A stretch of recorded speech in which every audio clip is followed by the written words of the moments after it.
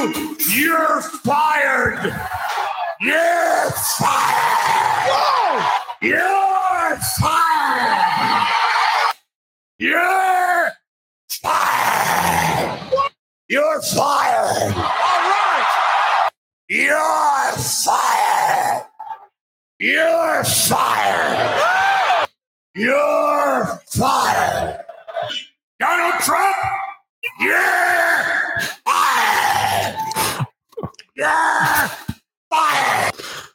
No, you can't do that to John Cena. It's to the point. I didn't even think he was saying fired at the end there. Not my John Cena. That's a step too far. Welcome to an emergency edition of the Bluminati podcast. I'm your host, Bull Feinbond. Joined alongside me, as always, Robert Stieg, Seth Varnador, and our beautiful podcast producer, Anthony Vito, is joining us tonight. Some late breaking news here, I guess, over the last, 3 hours or so? USF Vice President of Athletics, Michael Kelly, has fired football coach Jeff Scott and defensive coordinator Bob Shoop. The final nail in the coffin was the 54-28 drubbing yesterday at Temple. Seth, we talked about in the pregame show. I wrote the story before the game started. Listen, you can't get shellacked like this at Temple and think you're going to keep your job.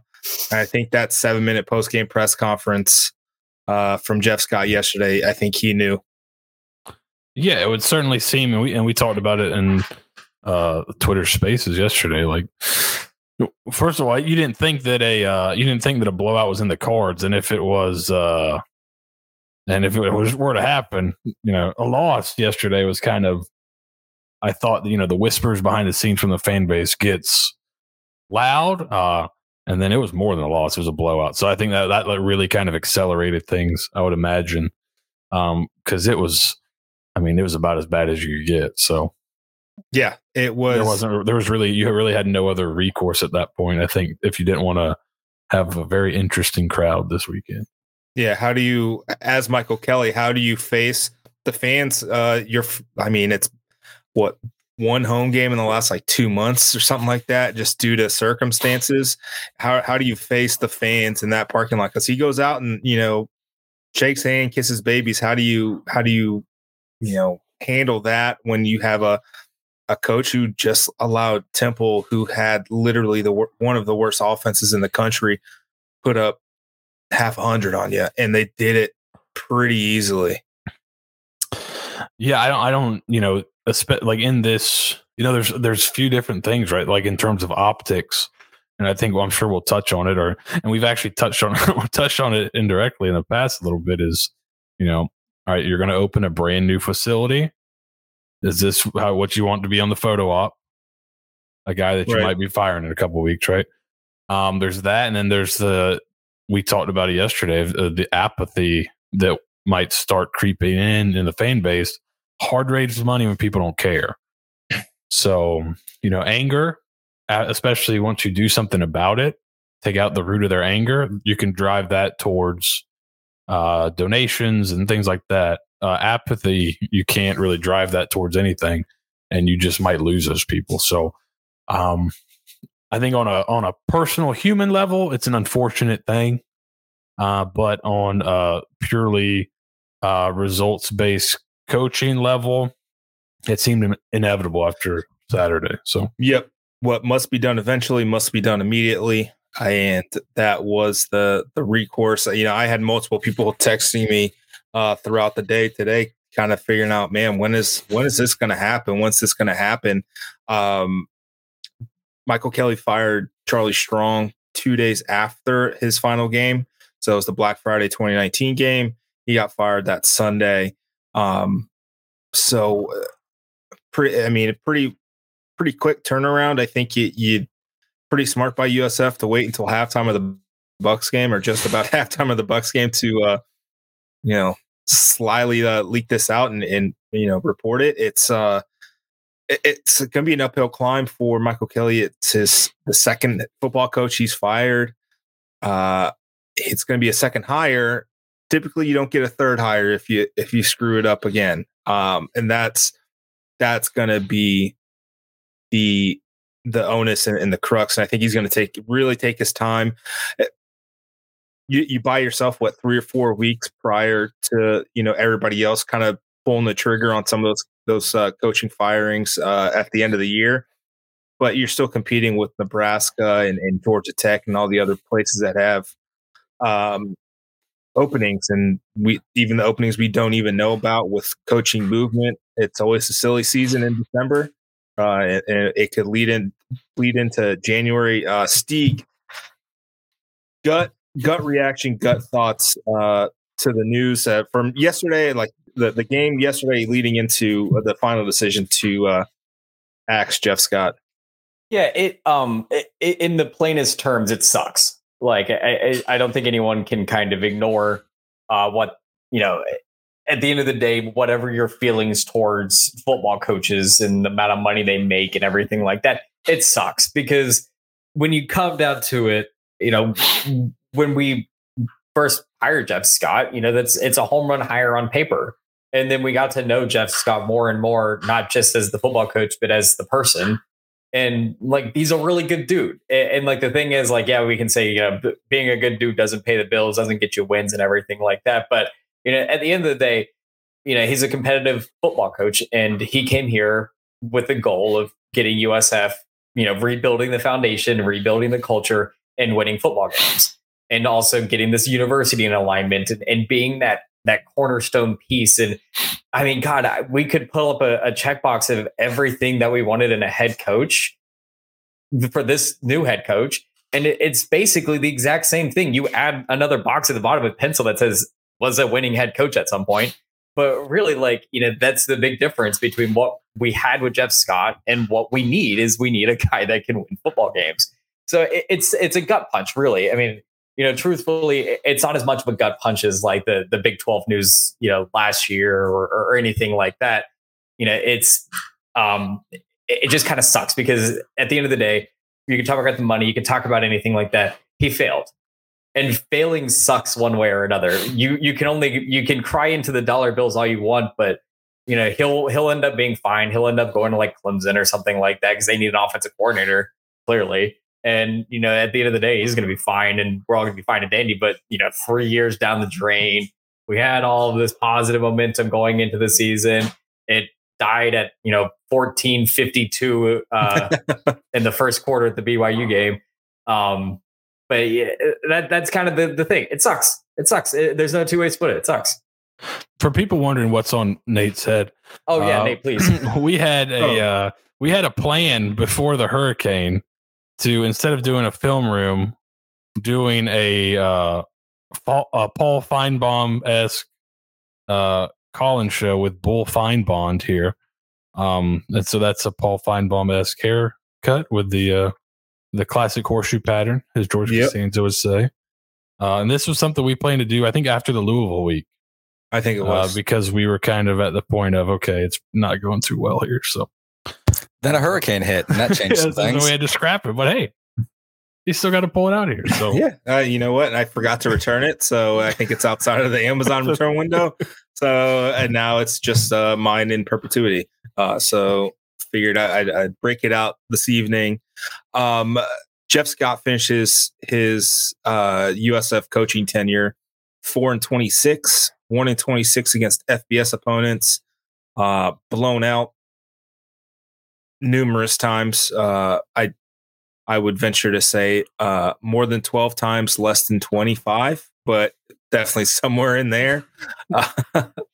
It never got better. He whiffed on 2 defensive coordinator hires, and I'll say it, Charlie Weiss Jr. was kind of sucked eggs as the offensive coordinator for the Bulls his first couple of seasons. Travis Trickett, home run hire. Seems that the offense looks competent.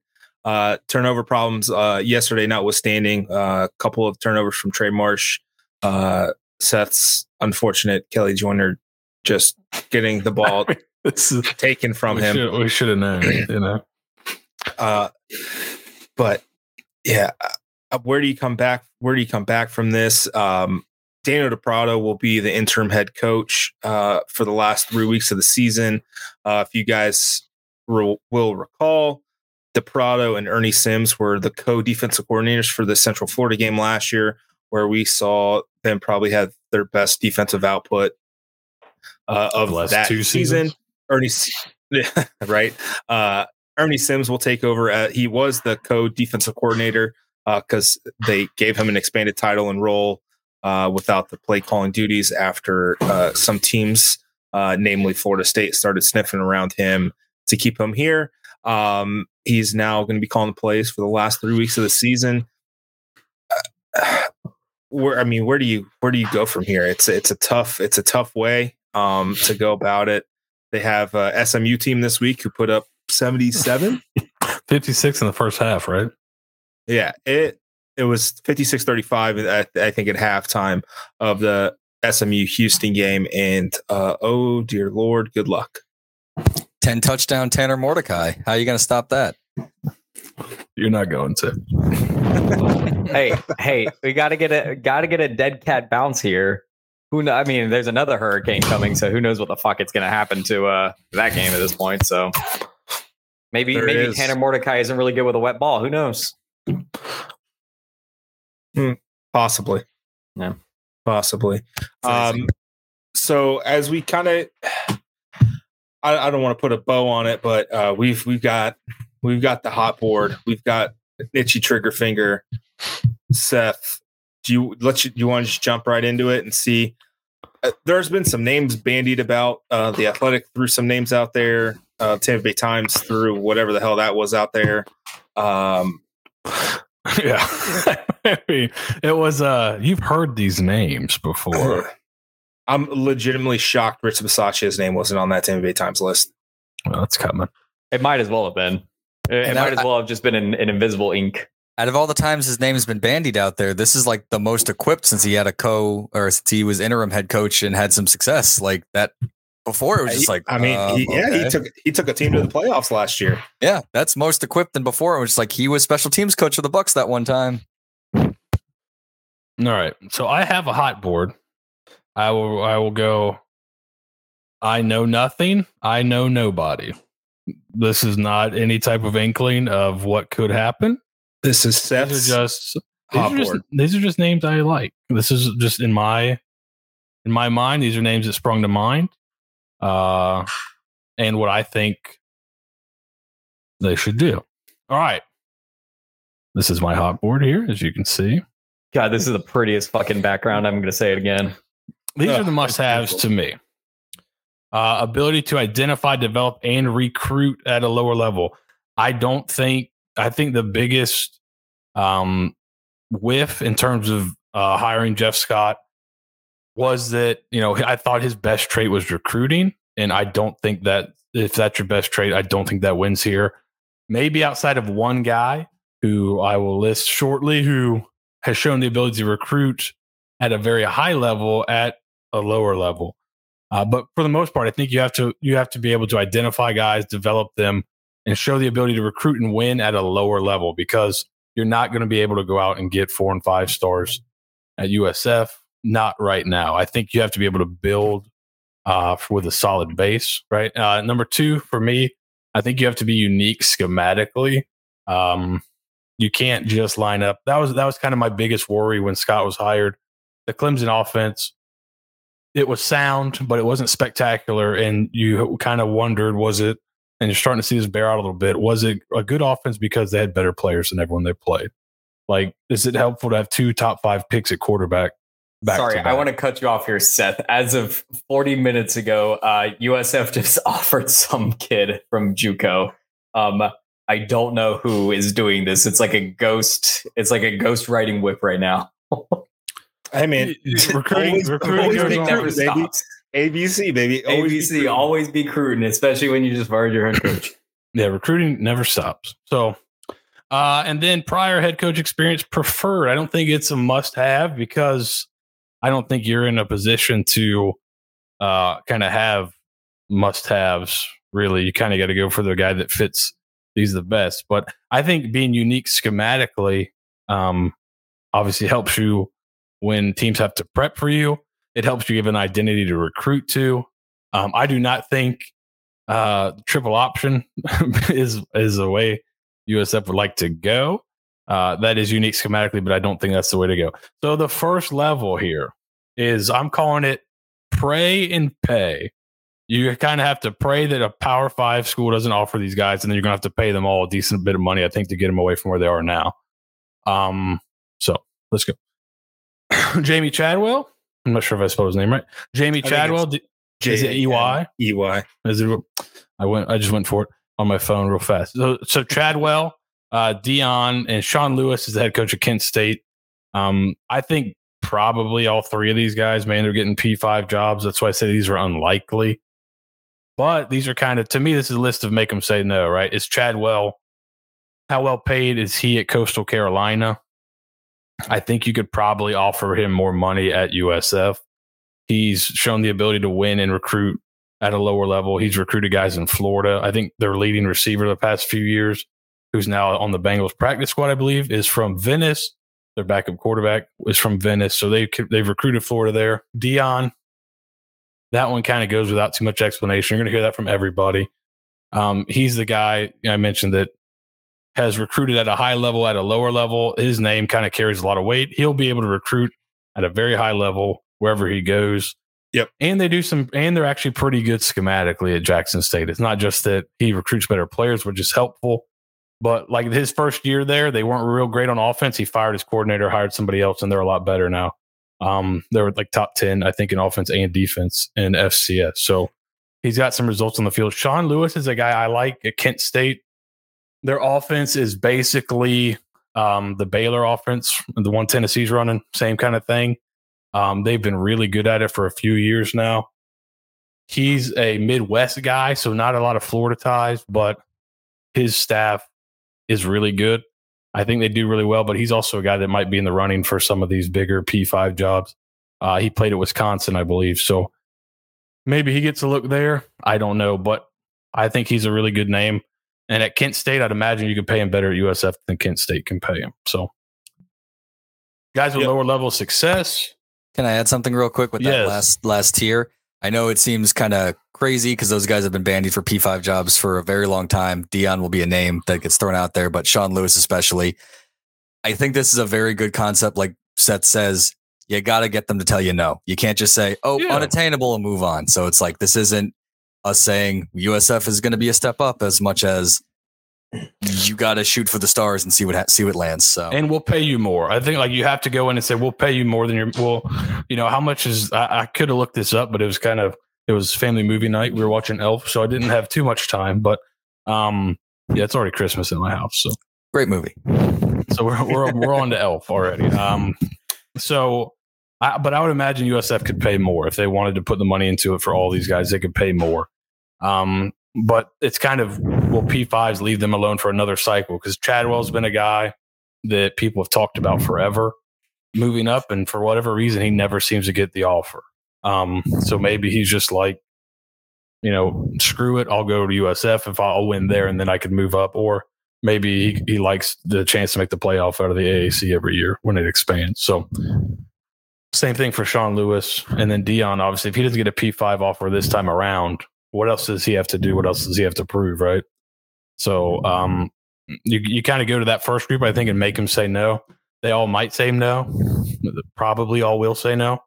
But to me, I'd like to go talk with those guys and make them tell me they're not interested. Lower level success, Willie Simmons in the state of Florida. He's a name that a lot of people are bringing up.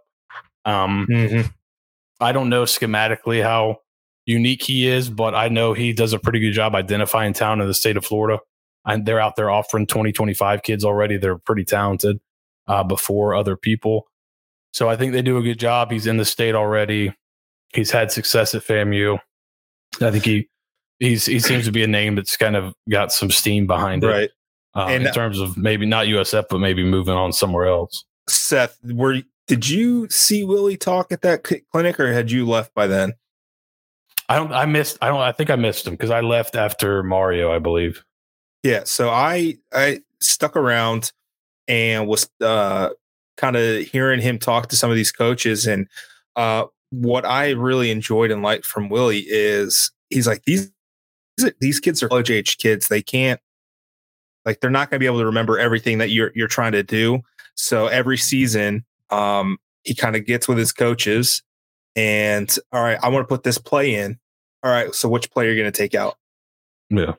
And so it's kind of a 1-for-1. All right, if you want to put this counter action in for a run game, what play are you going to remove going forward? So I kind of like that. It kind of broke it down, probably a little bit better than I just did, but it made a lot of sense.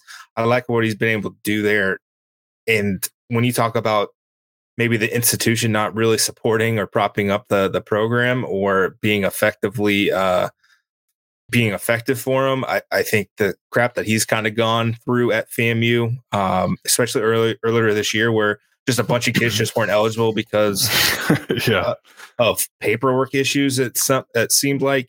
I think he'd be an interesting choice.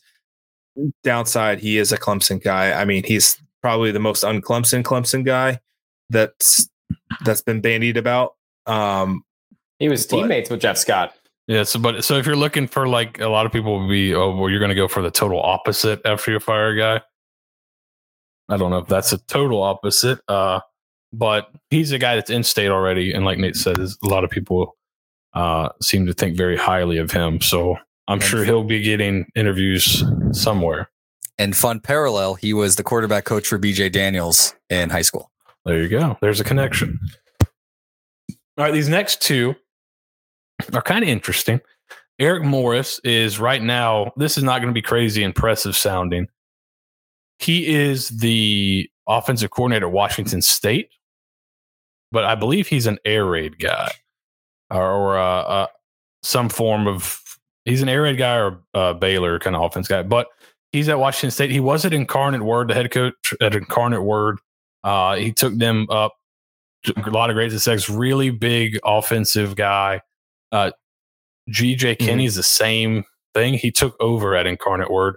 If you go look at their stats, their quarterback is having an unbelievable year. And their quarterback last year transferred or went with Eric Morris to Washington State. Kim Ward, you heard a lot about him.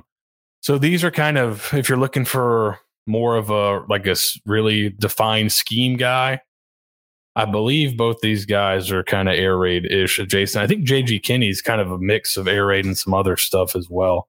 Yep. I think he might have been a Tulsa guy with Malzahn, maybe. I think he might have been like a Tulsa quarterback with Malzahn. He was, because you know where he was at last year, Seth. Was he at UCF? He was at UCF, so he's familiar with all recruiting the state of Florida here a little bit. Mm-hmm. Yeah. So, and he's in Incarnate Word now, and they're still really, really good on offense. So, head coaching success ties the state of Florida. Really good on offense. Same for Kerwin Bell. I think he may become our Rich Bisaccia, if we're being honest. He is. Yeah, he's my Rich Bisaccia. I'm going to bring him up every time. I'm Big Dog. He's Rich Bisaccia. It'll go on forever. But yeah, I mean, if you're looking for low-level success, national championships, we all kind of know that stuff. I like Kerwin. I think the stink of 2019 is going to be tough for some people to get over, but they won 4 games in 2019 with a quarterback that I don't think will probably be playing Division I football anymore. So maybe not as bad as we thought at the time. No. And a quick note on Eric Morris. He was the OC at Texas Tech from 2015 to 2017. Mahomes. He had Mahomes. He had whoever the quarterback was in the bowl game in 2017. And they had a pretty good offense. They just could never really get over the hump with Cliff. But he was really good at Incarnate Word, kind of turning around that program, as you mentioned. So we'll that's a good one to kind of keep an eye on as well. To me, I think all 4 of these guys and be like, this is the group that I really like here. Like, this is what I would be warm and fuzzy about. And Nick's got a good point on Simmons. He had success at Prairie View A&M, wasn't great. Which is, that's a tough spot. Didn't they have like the longest losing streak in NCAA history at one point? Wasn't it Prairie View A&M?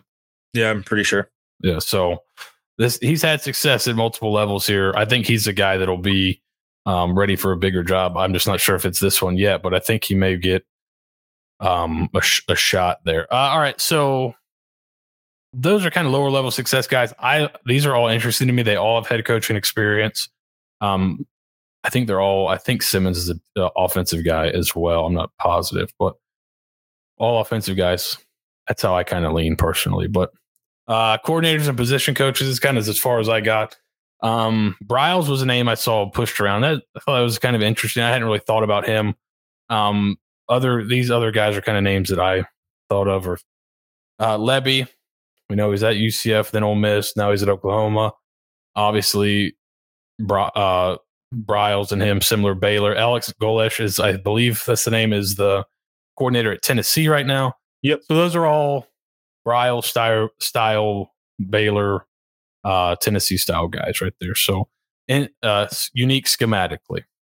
Jeff Grimes might be destined for bigger jobs, but he was the OC at BYU, is now the OC at Baylor.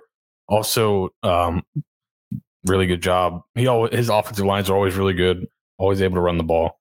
He's spent time coaching in the SEC, so he knows the South pretty well. He'd be an interesting name, but again, these guys might all be destined for bigger jobs.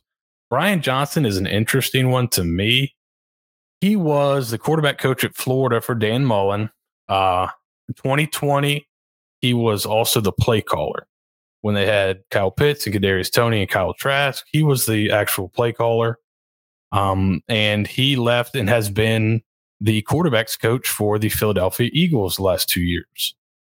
Interesting. He's kind of turned Jalen Hurts into an actual NFL quarterback. It's that's been a pretty nice turnaround for Hurts and the Eagles. And I don't know if there's any other coaches that were on the cover of one of the NCAA video games. He was on the cover of the NCAA game 2009, so maybe NCAA 2010, but they beat Alabama. He was the quarterback at Utah when they beat Alabama in the Sugar Bowl. Okay. And he was on the cover of the NCAA video game. He's an interesting guy. I think he's really he's a young guy. Really a young guy, really smart guy. I've heard him speak a few times. Really, really sharp, and he has the results kind of back him up. Word is he may be in line for an NFL head coaching job. So this would be one where you try to get out in front of it. Maybe you get him. Hey, we'll give you your first head coaching job. He's worked in Florida. I think he recruited down in Miami for Florida. So he'd probably be a pretty good recruiter if they put him down there. So he's an interesting name. John Rudzinski is the defensive coordinator, right? I think I've seen some people say they want a defensive guy. He's a defensive coordinator at Virginia. If you look at Virginia's defense last year, they were god-awful. And look at him this year, they are very good. So he was the coordinator previously at Air Force. So he's had success at a lower level with lower level of talent. He moved on to Virginia, took a defense that was really bad, turned them really good quickly. I think that's probably needed here. So he would be interesting in terms of that. I don't think any of these guys here have head coaching experience unless it's extremely limited. Tony White is the defensive coordinator at Syracuse. Kind of a similar thing. I believe he came from San Diego State, had really good defenses there, has had really good defenses at Syracuse. And it's not just because he recruits better players than everybody. So that's interesting. Then Alex Atkins is a name. He's the O-line coach and coordinator now at Florida State. He's a play caller. Their offense has been really good this year. He's considered Florida State's best recruiter as well. He's really trying to turn Jordan Travis around quite a bit. Yes, so he's done a really good job. He's like considered a rising star, but Charlotte may be after him as well. He was a position coach. I believe he's the offensive coordinator and O-line coach at Charlotte previously to leaving for Florida State. So he might be a hot commodity at this level. But there's a guy in state, young guy, has some coordinator experience, offensive line. I think with any of these guys, it's going to be really big to who do they hire on the opposite side of the ball will be important for them. But maybe some of these guys are gettable for USF. But that's where my list ends. So I mean, it's a good list. Seeing a couple of people, Tom Herman, absolutely not. I don't know if you like. Why want why are I don't know if a retread is do you want a guy that's been fired a bunch, you know? We have Herman was talked about. Someone mentioned Scott Frost. That's been thrown around a lot, but you trying to catch fire in a bottle from 5 years ago, or I think that's a tough sell. It's a really hard sell to hire a guy that just got fired in any capacity. Because I mean, if you kind of can look around, and not too long ago we hired a guy who got fired from a big program, and now this is where we're at 6 years later. So I think that there's like a long list of qualities of what we're all looking for, and we're not all going to agree, and thankfully we don't have to agree because it's not our decision. It's a wonderful thing here. We get to throw out names, see what sticks to the board. It's fun. It's fantastic. Sorry, one more thing, Nate. I did want to mention something. There is the big caveat, at least that I know of, that I don't know how much I'm allowed to share of this, is Michael Kelly going to get the final say on who this new head coach is going to be? And the reason why I bring that up is because we now have university-wide alignment with athletics, which we have been clamoring for 10 years to get a president who gives a shit and a board of trustees that gives a shit. And they finally do, and they're building all of the amenities that you could ever ask for out of a program. And for a head coach or a potential new head coach, that's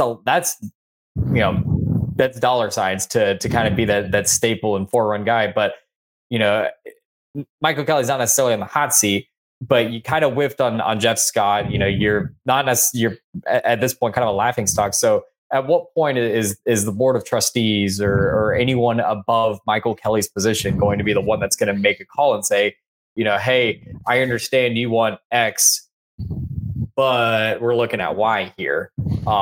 It's something to look at and pay attention, as this goes on, is that this isn't just going to be a Michael Kelly decision. This is going to be a board of trustees, Ray Law, like, we're going to have to get the blessing from the top down to the bottom, and this person's got to be it. And they have the money to do it. They have the wherewithal, and they're willing to spend the dollars on it. It's just, man, you had to get it with Jeff Scott. You did it. Now it's compounded X higher. You have to get it here. You have to get the guy.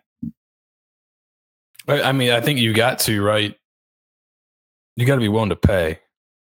That's going to be, if you want, especially if one of your things, one of your non-negotiables is a guy with head coaching experience, you've got to pay. Like you've got to pay for this. It's worth it. I think it's worth to overpay to get a good guy that can take you get you some positive momentum going for the on-campus stadium. It's worth an overpay, I think, at this point. You can make that money back. I promise you, if you are listening, USF Board of Trustees, you will make that money back if it's the guy. Like, people are going to be clamoring to throw money at this program. Like, if you went out and got Jamie Chadwell somehow, which again I don't think is likely, but if you somehow just threw a bunch of money, you got Jamie Chadwell, and he starts doing the same stuff here that he did at Coastal, you're moving into this stadium with a really exciting brand of football.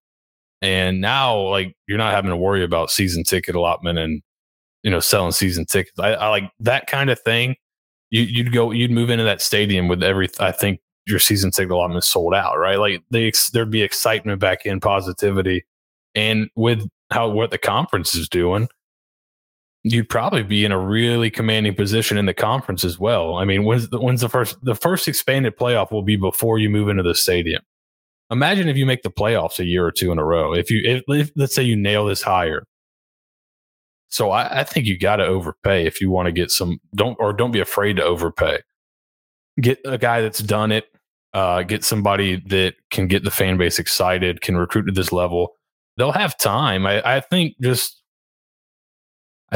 anything, the Jeff Scott era shows that you'll have time, right? Like, I think some people are looking at it like he got fired before he finished 3 full seasons, but like, look at the record. It was almost like he only got, if they would have won at Temple, he's not fired. I really don't think, right?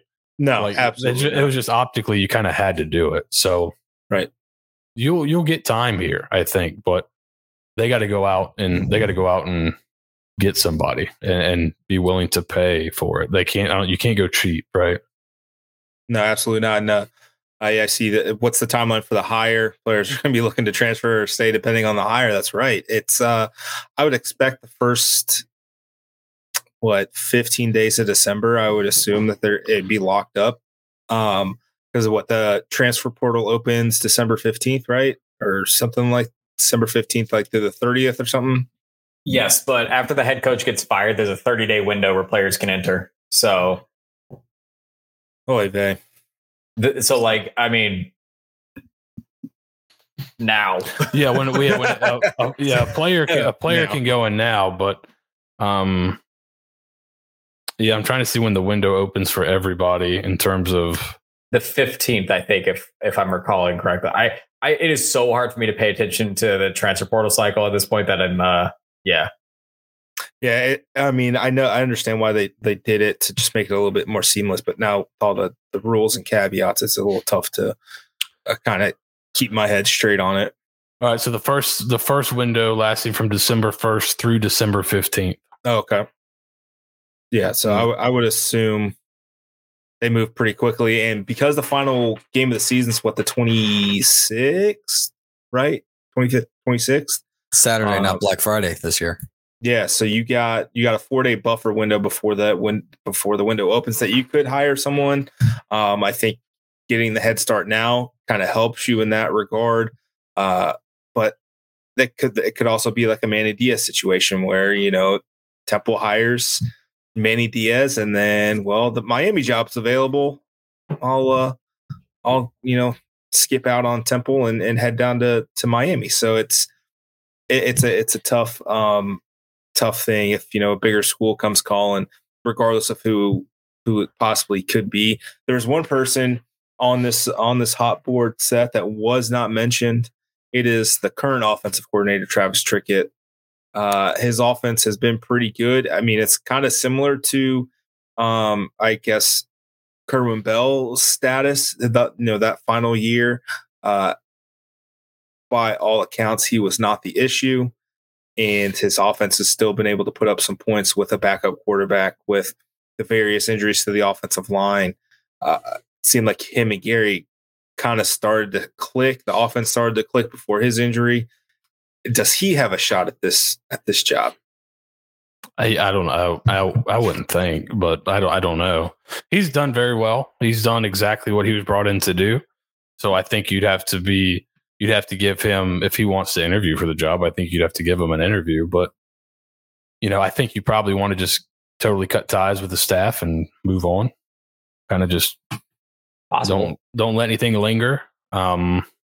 But I think he might be a guy that somebody would keep on possibly because he's done a good job and he's also seen as one of your better recruiters. So maybe he's a guy to keep on, but I wouldn't think that's not like you want to talk about getting the fan base excited. Not people that watch the film rooms and stuff, just the general fan base.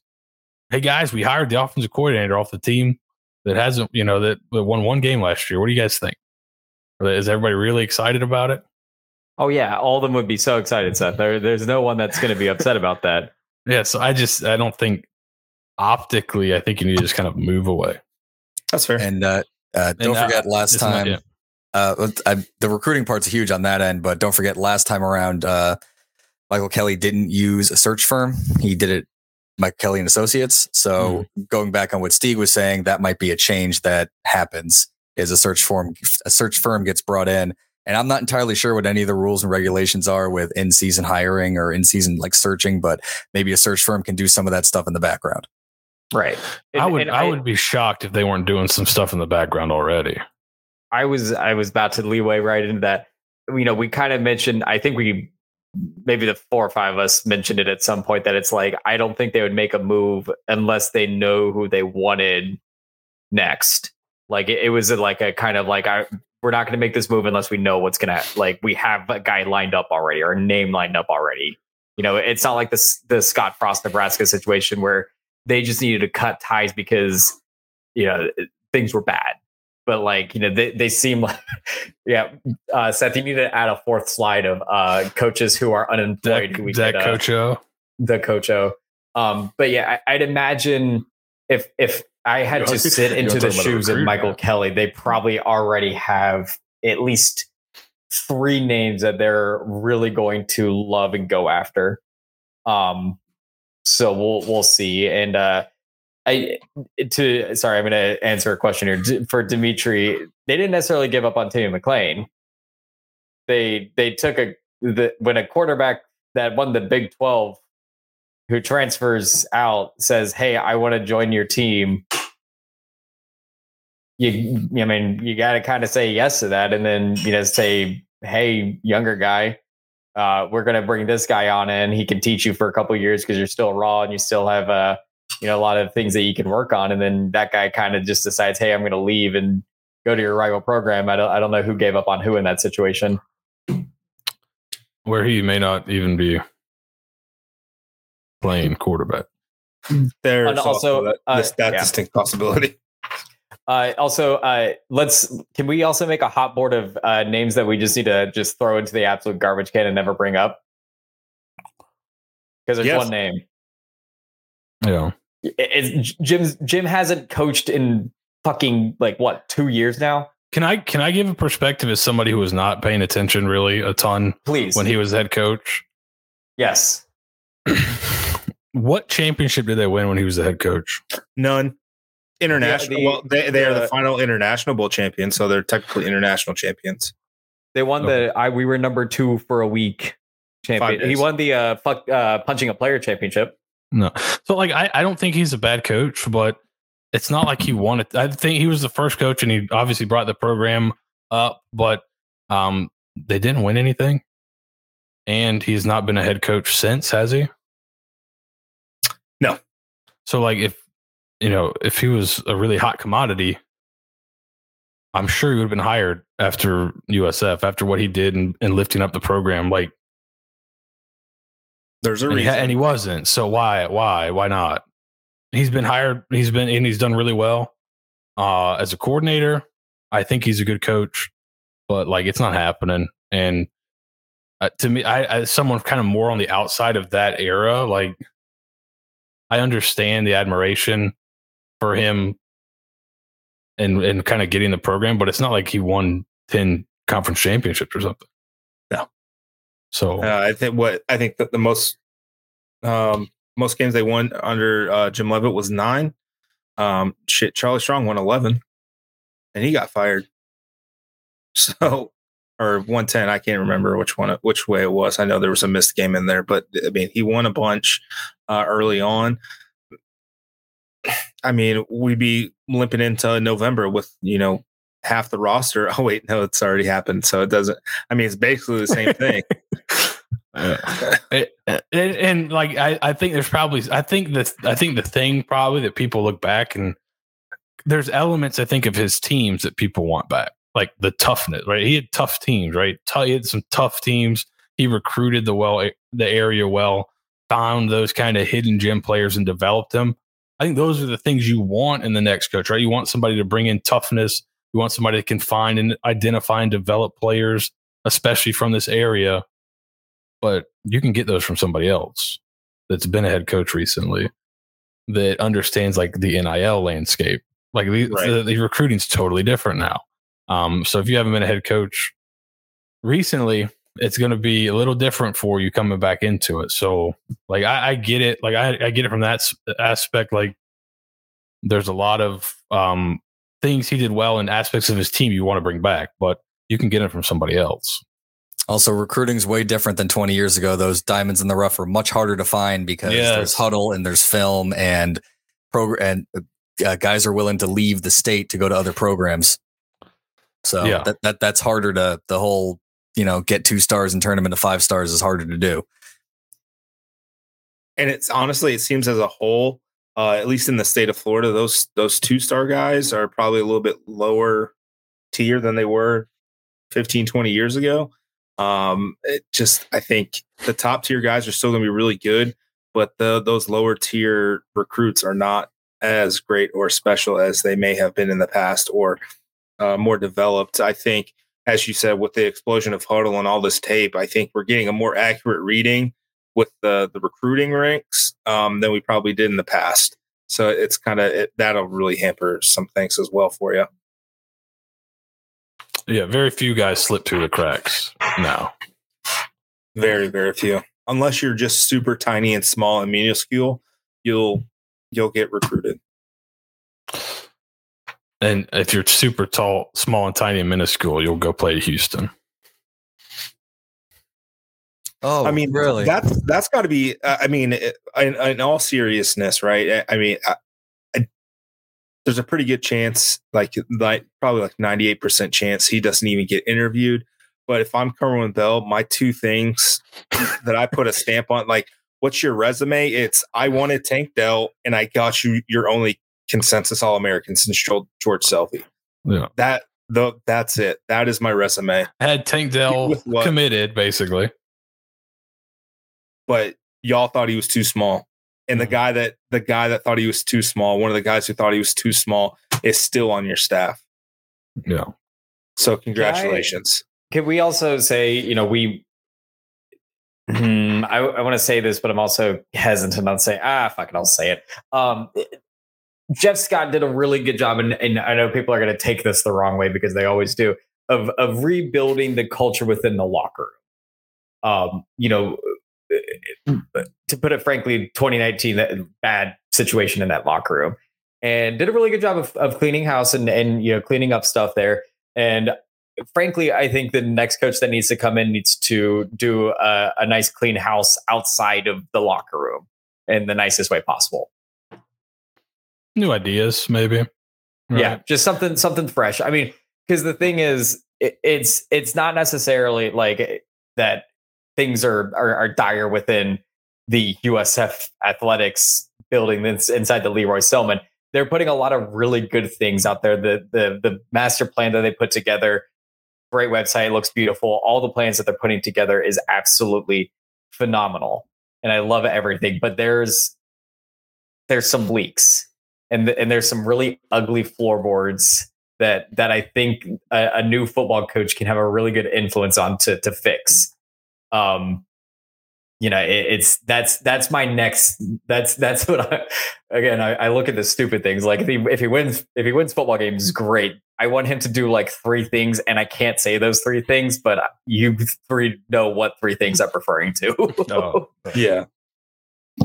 I mean, I think we've thrown enough people under the bus. Let's if we make a Patreon, then maybe we'll get the Air Bud film, and then I'll say what those 3 things that need to happen. Right. We might have to do the first ever football OnlyFans. I mean, here we go. The Air Bud tape was because of YouTube. YouTube just decided we weren't allowed to show it. Yeah. Show it here. That's ridiculous. Film criticism isn't allowed anymore, I guess. All right. Feet pics and USF film breakdowns all at our all in one place. Check it out. And some questionable human on dog contact in Air Bud golden receiver. Oh my goodness. You get it all here at the Daily Stampede, folks. I felt like we kind of, I steered it in the direction I wanted to, but we kind of did gloss over. I mean, Jeff Scott he was the right hire in 2019. Like, I feel like that's probably the fair assessment. Like, he was like one of the pipe dream guys. Like, oh, there's no way USF's going to get him or Tony Elliott.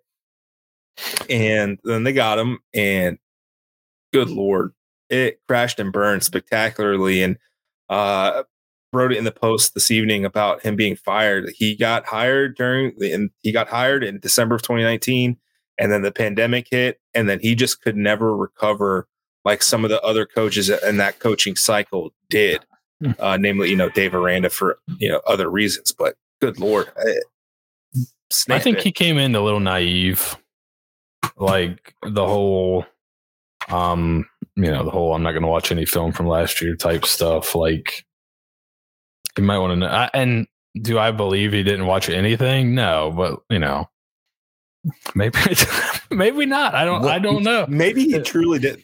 Yeah. Like And that kind of stuff is, yeah, like, it seems like he was coming in trying to be really nice and, it just, I think it kind of proves to me like this is not a job for, if your skill is recruiting for a powerhouse, if that's like your number one skills, what you're known for is, he's a great recruiter. Like, is this the job for you right now? I don't know about that. Like, I think it's got to be somebody that's coming in with a unique schematic kind of look. And I mean, if you look at, so Jeff Scott, before him, Chad Morris, Tony Elliott, Brett Venables, there's, I think Nick Simon brought this up first. Is there a referendum on Dabo coaching tree here as well? Is there something there? Obviously, it's really early for the latter two, but just look at their own offenses, like their own offense now that, now that all the studs are gone, right? It's not like Clemson's lighting the world on fire either, and they do recruit really well. It's just that like the scheme is sound, but it's the scheme that they're running at Clemson that USF ran a little bit here because there was some Charlie Weiss Jr. stuff, but it's like not like crazy advanced, but it helps when you have those great players that can win one-on-one matchups, and you're not like scheming people wide open. Mm-hmm. You're just winning. Like if you go back and watch the national championship they won against Alabama, they went like 11 of 13 or something nuts on third down and blew out Alabama.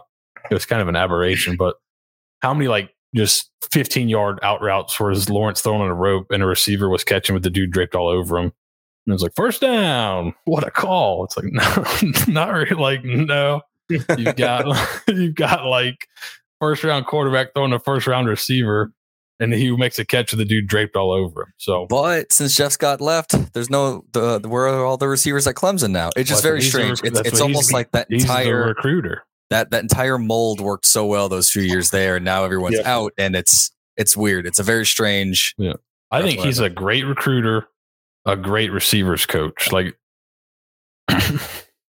just didn't work as a head coach. And he's not like a crazy scheme guy to me. Just watching the teams, but he's a good guy. He's a really good recruiter. I think he's going to be a hot commodity.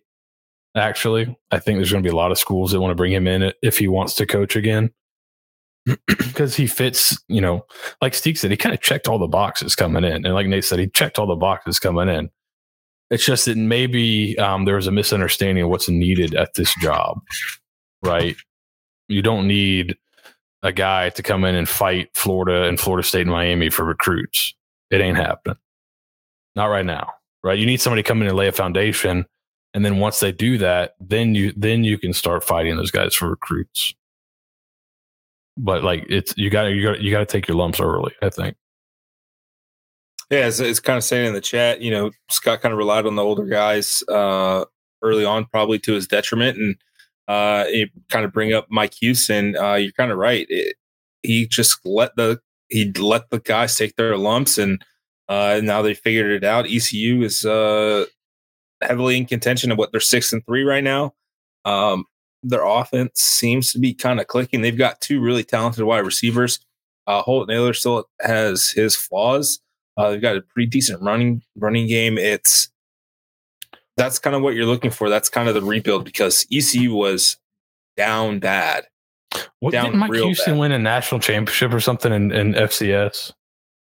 With James Madison, yeah. Mike Houston was had been a really good head coach before he got there. And that was a weird situation because he was going to take the Charlotte job, allegedly. And then once ECU opened, before the paperwork was dry, he went that way. What's interesting about that is Holt Naylor's also has like 2 master's degrees and 2 doctorates. Is that? Yeah. I mean, I think really as crazy as this all is, like, how if he just has a great quarterback when he comes in, how much is different? Like it really can be somewhat that simple too. But, I think that was one of his biggest flaws, is he never figured out quarterback until kind of this year. And then it was too late, and then your quarterback got hurt. And the other obviously never figured out the defensive side of the ball. But I wonder if that's a thing where, like, as an offensive guy, being an offensive guy your whole life, you know what you're looking for. When I watch a receiver's film, I can really quick. That's a dude that guy can play. When I watch a linebackers film, I can kind of but I'm not like when I was working with Jerry Odom, I throw in a film. I'd be like, hey, this guy's pretty productive. What do you think? Recruiting him, a high school kid, really productive, bunch of tackles. He watched 2 plays. He goes, no, he's not explosive enough, and that's all he needed to see. And I was like, oh, okay. It didn't take much, but so maybe they didn't recruit well on the defense side of the ball. Maybe they weren't looking for the right things, or they couldn't quite identify the talent on that side of the ball as well as they could on the offensive side of the ball, because they recruited pretty well on offense. Yeah, they have. I mean, they've got really talented wide receivers. The transfer portal's kind of let him down in the wide receiver room, but Xavier Weaver's kind of turned into a guy. Jimmy Horn was the belle of the ball, right? And Brian Batti's been really good. Kelly Joyner's been pretty good. Even Jaron Mangum when he was healthy last year. Oh man, there's one hire that would cause me to just like hang it up. And I can't mention that name yet, but Scott Frost is not that guy. I'd be like, yeah, cool. Fuck it. Get crazy. Do it. I mean, he went 0-12 to 6-7, and then won a national championship or whatever, or came close to whatever it was. Too. So Chenander, he's not bad, I don't think. Yeah. Speaking of Oregon, how about Kenny Dillingham? How would you feel about him? He's another interesting name. I didn't put him on there because he has Arizona. I know he's got Arizona ties, and some people think he might be up for the Arizona State job. But I mean, he's done pretty well, I think. But he's not another. He can get a better job. He doesn't have a ton of they'll probably. So there's rumor going around now. If you guys want to get into rumors, that Auburn is looking at Dan Lanning. Oh, you fucking kidding me? What? That's a Twitter rumor. So I mean, that's not like. And I've heard people mention his name when the job first opened. It's like, hey, what about this? Well, that's a Twitter rumor. Dan Lanning. So like he could either be the OC at Auburn or maybe the head coach at Oregon. I will also shamelessly plug a friend of the blog. Will Turner just released his hot board. Until the Daily Stampede releases their hot board, Will Turner has the best hot board. We've already released ours. It was on the stream stick. Well, or at least mine, rather. Yeah, the Seth Varnador is the best hot board of the Seth Varnador section. Thank you. Man, we talk about OnlyFans and we sign us up. New site with hot girls? Yes, please. How about we were looking for hot boards, okay, not hot broads. Jeez Louise, we got enough of them. Am I right? Am I right, ladies? As we kind of approach the hour mark, there's really, any names on there, Stieg, that stick out to you on Will's? Or do you not want to say them? There's one that I want to say. App State's offensive coordinator, Kevin Barbe, I think would be kind of interesting. It would be a weird power-ish move to kind of reestablish a little bit, especially how App State has been very consistent over the last couple of years. That was kind of a name that jumped out at me, and I was like, that like the Sun Belt and American Athletic Conference is kind of in a flux of who's the big dog in the street. But he's an interesting name, but I won't spill any of the other ones. Was it Central Michigan with McElwain before? Been in Florida, I think. Director of Player Development at Florida for McElwain. Yeah. Real quick, if we're hiring Sun Belt coordinators, I'd rather just have Willie Korn. Right. Yeah. There's, but it's got that Clemson stink on it still. There's a lot of really interesting enough, I think, on his own. I think. Right. Real quick, just because I know you talked about this before, and this is not on Seth's board. If you were able to get a Willie Simmons, so a established head coach at the FCS program, or a offensive coordinator from a FBS job, who would you prefer? Let's say either like Willie. Let's say it's Willie Simmons or it's Alex Atkins. Which do you have a preference? Would you prefer one or the other? Atkins. I think I would want Atkins. But I mean, that's a pretty close one. I'll be perfectly honest. What, like we mentioned at the top of this discussion, you know, what Alex has been able to do at Florida State with Jordan Travis and that offense. I mean, they're humming. They're freaking good. That offense is fun to watch. Jordan Travis is a legit dude. And I mean, they easily put up 45 yesterday against Miami. I mean, Miami's horrendous, but that was underdog to Georgia Tech. I mean, they're pretty bad. They're real bad. But that's a fun offense. But Willie Simmons, as we mentioned, man, the crap that he's had to go through at his 2 previous stops, I mean, it'd be a cakewalk for him because of all the minutia of the, you know, behind the scenes stuff would already be taken care of for him. And having the staff, the off-field staff kind of pulling in the right direction, the leadership all pulling in the right direction, it would seem like a pretty good hire, pretty good spot. Simmons made the playoffs for the first time at FAMU for the first time since 2001. Has won 9 games a couple times since he's been there. Yeah. Sorry, I thought you were talking about him. I was just kind of looking through his bio. Yeah. And then Kevin, remember when Nathan said Bob Shoop gave him slight Tom Allen vibes? He did. He's kind of insane, except Tom Allen was on the field as a defensive coordinator and Bob Shoop was in the press box. And yeah, your defense coordinator should never be in the press box. That's the one rule. And also, I mean, Bob Shoop had some other stuff going on that was less desirable than Tom Allen. That's for sure. That just never figured it out. He was a decent defensive coordinator at his previous stops. Terrible here.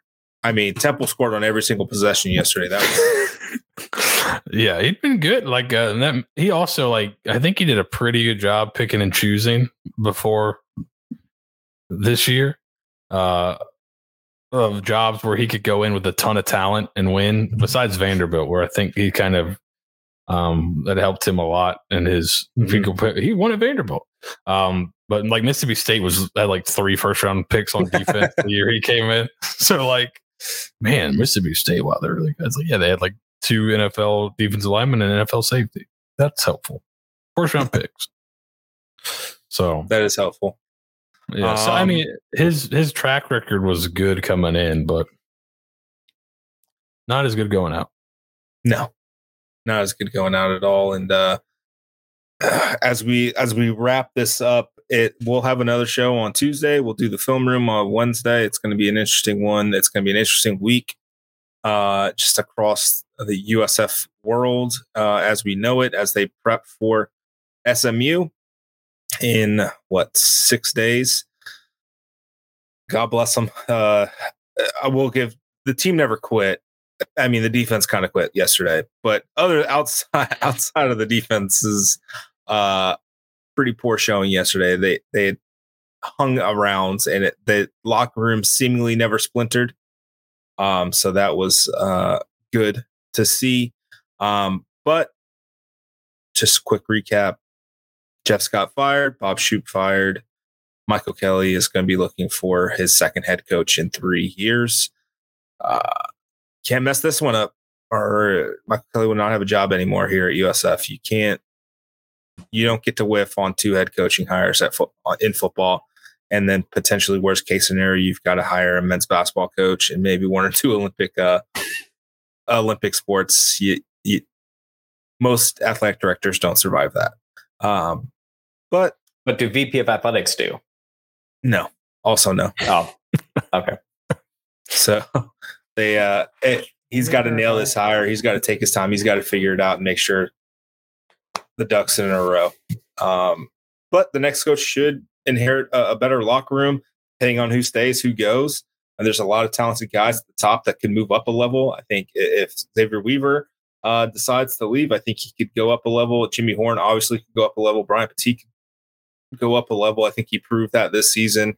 There are a lot of guys that USF may be without next year due to the coaching change, but once again, what must be done eventually must be done immediately, and that was the case today.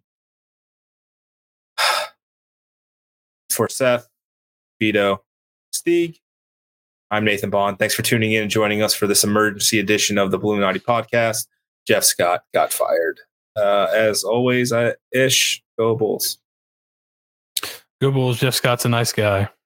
Go Bulls. I love everyone. Go Bulls. And